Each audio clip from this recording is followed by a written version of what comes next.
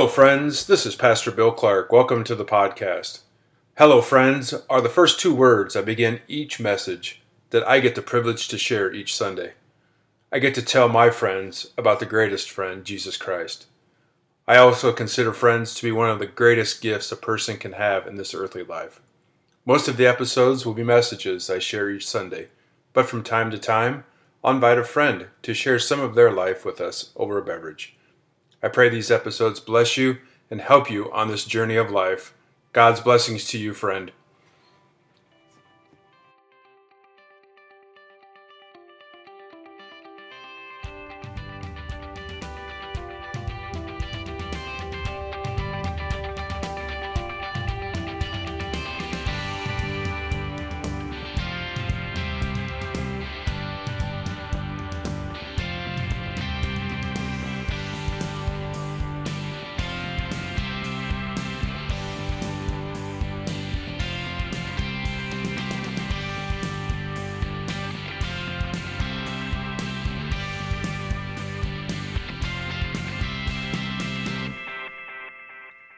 This is a message I shared on Sunday, November 19th, from the end of Matthew chapter 25, the parable of the talents.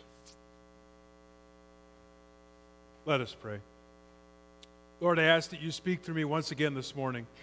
Lord, may the words that come from my mouth give honor to you and your holy word. Please continue to guide me with your words to send and equip this flock to grow your family and show your love. I ask all of this in the name of our crucified and resurrected Savior, who died and rose for our sins. Amen. Hello, friends. Well, this Sunday, as I said in our welcome, we're in week 2 of our 3-week stewardship sermon series called Parables and Possessions. And we're looking at 3 parables from the Gospel of Matthew. Last week, we looked at the parable of the faithful servant. The main point of that parable from Jesus is to keep the end in mind. He's telling us he's coming back. Jesus is coming back. We don't know when, but we definitely know he is coming back. Keeping the end in mind affects how we handle the gifts that God has given to us. Don't make financial plans just for tomorrow or next month or next year. Make financial plans for the inevitable end, the day of reckoning, when the Master returns. Begin with the end in mind, being intentional. Now, at the risk of repeating myself, but I think it's good to restate once again, in case you were here last week, I want to just visit with you a little bit about my personal beliefs, about when it comes to stewardship. God has given us everything. Everything. Our lives, our homes, our occupation, our families, our possession. He gives us that number that's in your bank account this morning. Without God, we would have nothing. Everything that I have is from God. Now, it took me a while to get there. It took me a while as I grow as a Christian to realize and believe that and to live my life that way.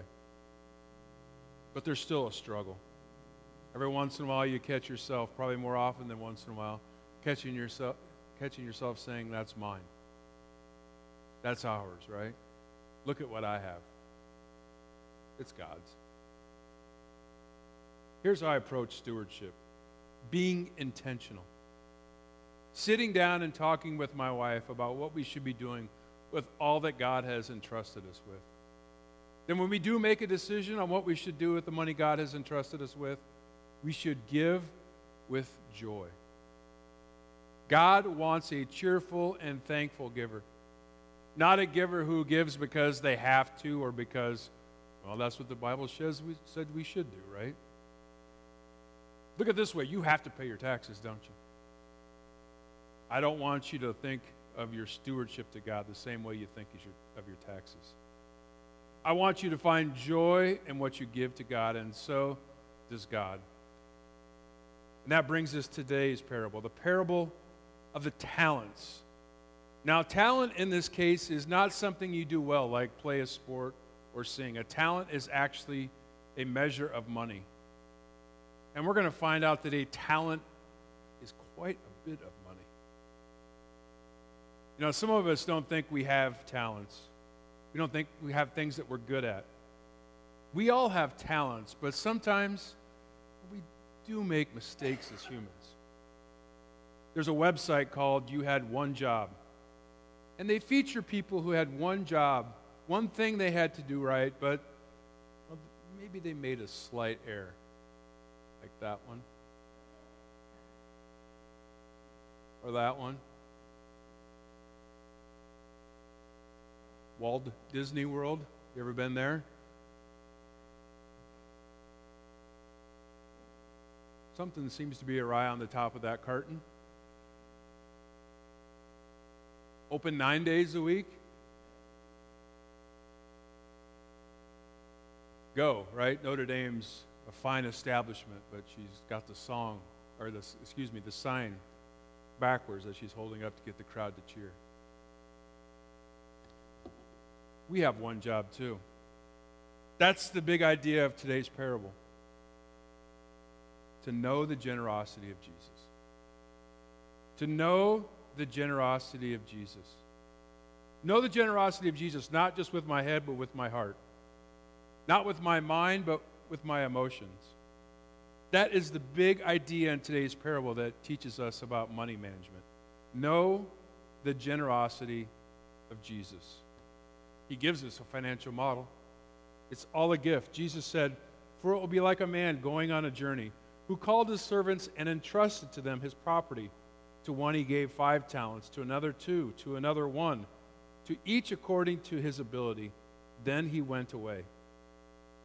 These verses have 2 key words for us today. The first is entrusted. Now, when we put our money in the bank, we don't give our money to the bank, do we? We entrust our money to the bank. Just so when the Lord entrusts the servants with his money, he doesn't outright give it to them. He entrusts it to them. Entrusted. The Lord owns the money. The servants manage the money. And as the parable goes on, the Lord still owns the money, and the servants just manage the money. Now, the first 2 servants agree. They both use the word entrusted when they talk with the Lord. Now, the third servant, he doesn't use the word entrusted at all. Even though when he talks to the Lord, he talks 3 times as long as the other 2 servants do. The second key word for us is talent.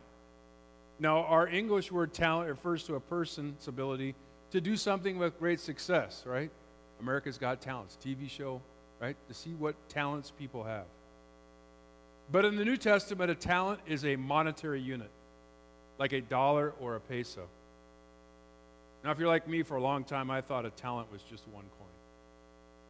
So a person has 5 coins or 2 coins or a single coin. That's not a big deal, is it?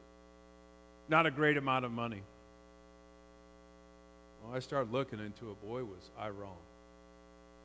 You see, calculating money equivalents from the ancient world it's always problematic because it's inconsistent. And there's a difficulty in relating money to purchasing power then as it is to now. So a talent was primarily a measure of weight. A standard varied somewhat over the centuries from its first appearance in history from 3000 BC to the New Testament. Now, originally when talents came about, it seemed to have represented the load, or the amount a person could carry. That was estimated to be 65 pounds. 65 pounds.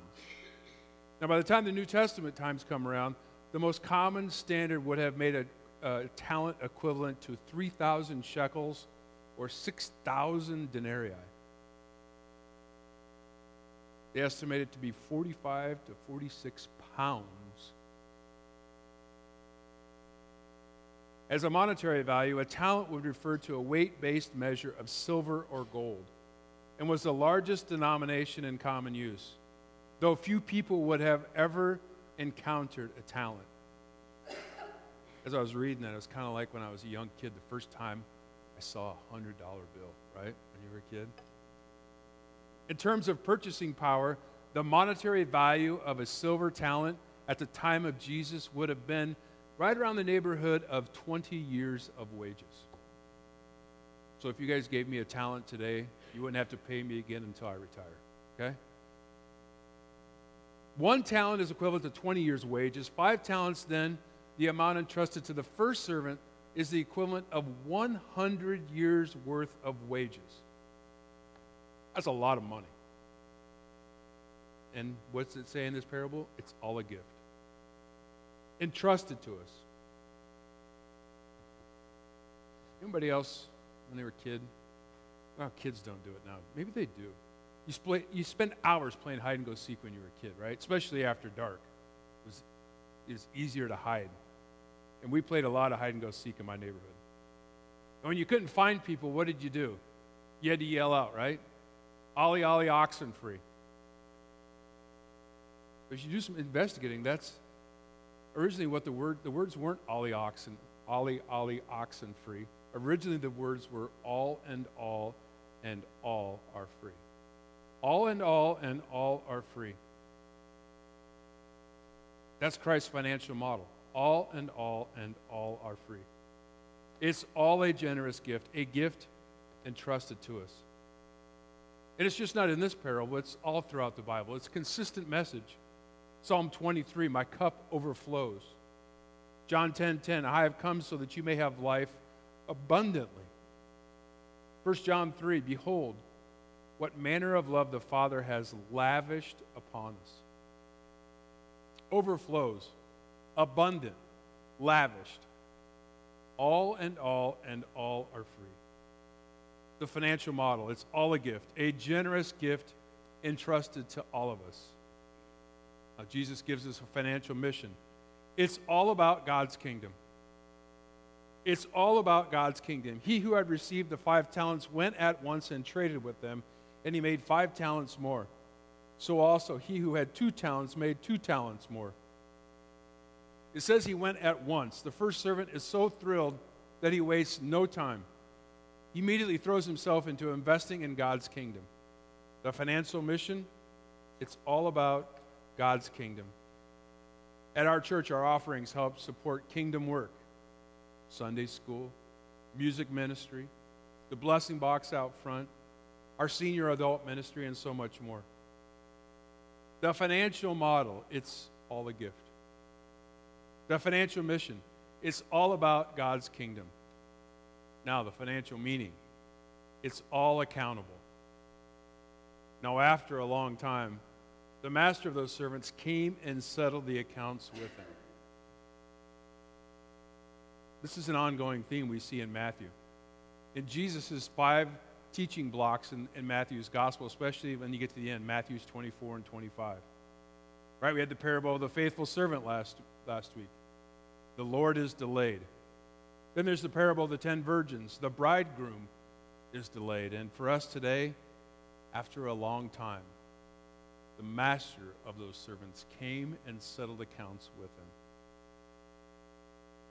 One job, right? Know the generosity of Jesus. The first 2 servants do their one job. How can we tell? When people know with their head and their heart the generosity of Jesus, they faithfully manage money entrusted to them. Christ responds to the first 2 servants, well done. Well done, good and faithful servant. Enter into the joy of your master. That's the good news. Now, there's some sad news in this parable. If you don't know the generosity of Jesus with your head and your heart, if we ignore the generosity of Jesus, if we even reject the generosity of Jesus, we may never faithfully manage money entrusted to us. Take a look. He also, who had received the 1 talent, came forward saying, Lord, I knew you to be a hard man, reaping where you did not sow, and gathering where you scattered no seed. You had one job, sir, 1 talent. Know the generosity of Jesus. And he says, I knew you to be a hard man. Really? Reaping where you did not sow and gathering where he scattered no seed? That's what you think of Jesus? But that's what some think about Jesus. This is our Jesus. Betrayed by Judas, right? He was mocked by the crowds, denied by Peter, forsaken by the disciples, unjustly accused in court. He was sentenced to death by a Roman governor.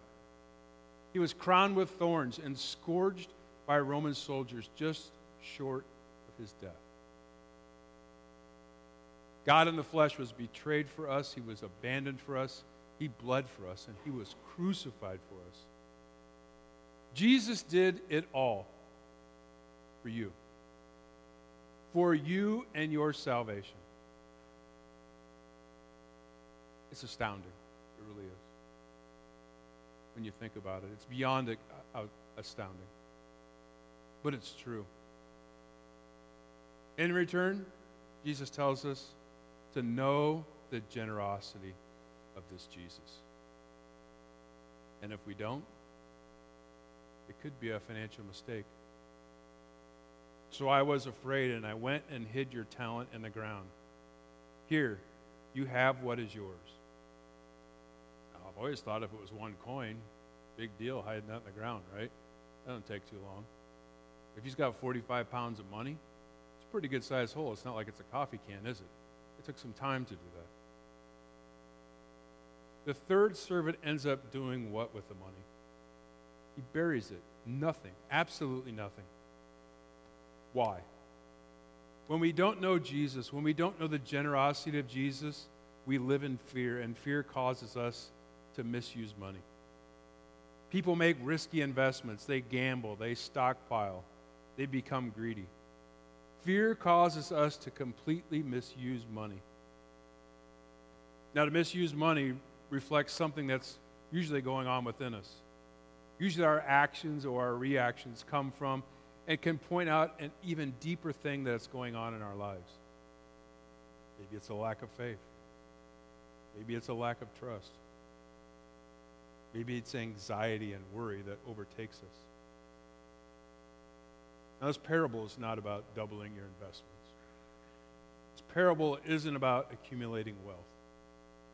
This parable is about knowing Jesus, about knowing his mercy and his grace and his love. And from knowing the mercy and grace and love of Jesus, we then cheerfully and faithfully use the money entrusted to us to invest in God's kingdom. I'm sure everybody has had this thought at one point or another. Most people, even people that don't play the lottery, dream about what they would do if they won all that money, right? Especially when you're going down, I know there's a couple billboards when you go into Omaha, right? Today's jackpot is, and it's got a big, huge number on it, right? Hundreds of millions of dollars. What would you do if you won the lottery? Sometimes we catch ourselves thinking, and even making promises to God, well, if I won the lottery, I'd invest in God's kingdom.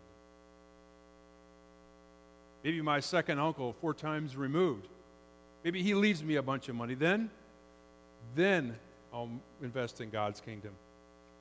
Maybe it's when I first get my first $1 million. Then I'll invest in God's kingdom. But human nature tells us no, we probably won't. Because if we're selfish with what we have, just a few dollars, we'll be selfish with $1 million. The issue isn't about what you would do with $1 million. The issue is, what am I doing with the money entrusted to me now?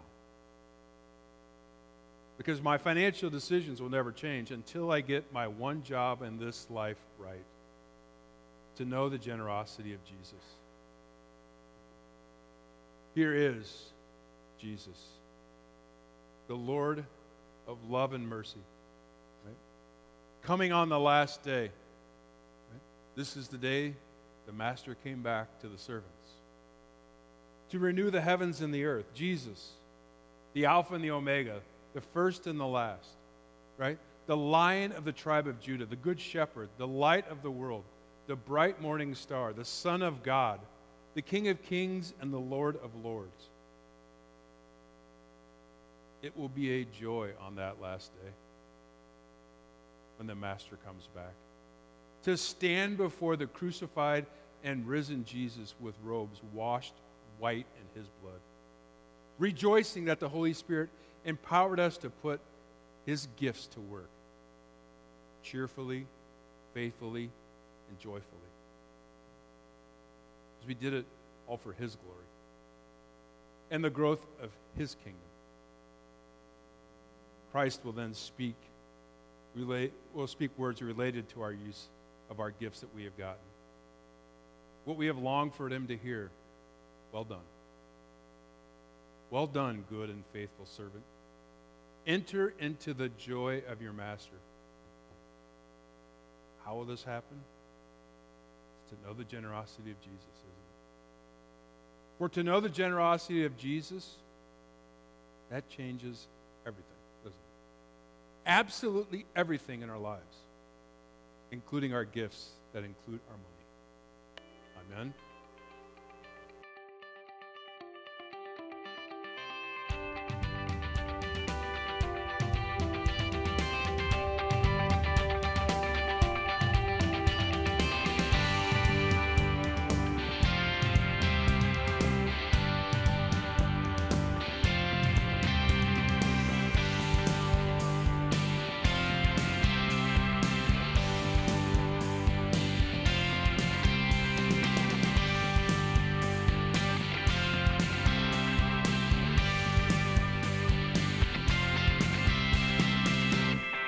Thank you once again for listening to the podcast. If you have any questions about anything that we share in our messages, any questions on faith, any just general questions, get a hold of me. I'd love to have a conversation. Thank you again for listening. Have a great day. God bless.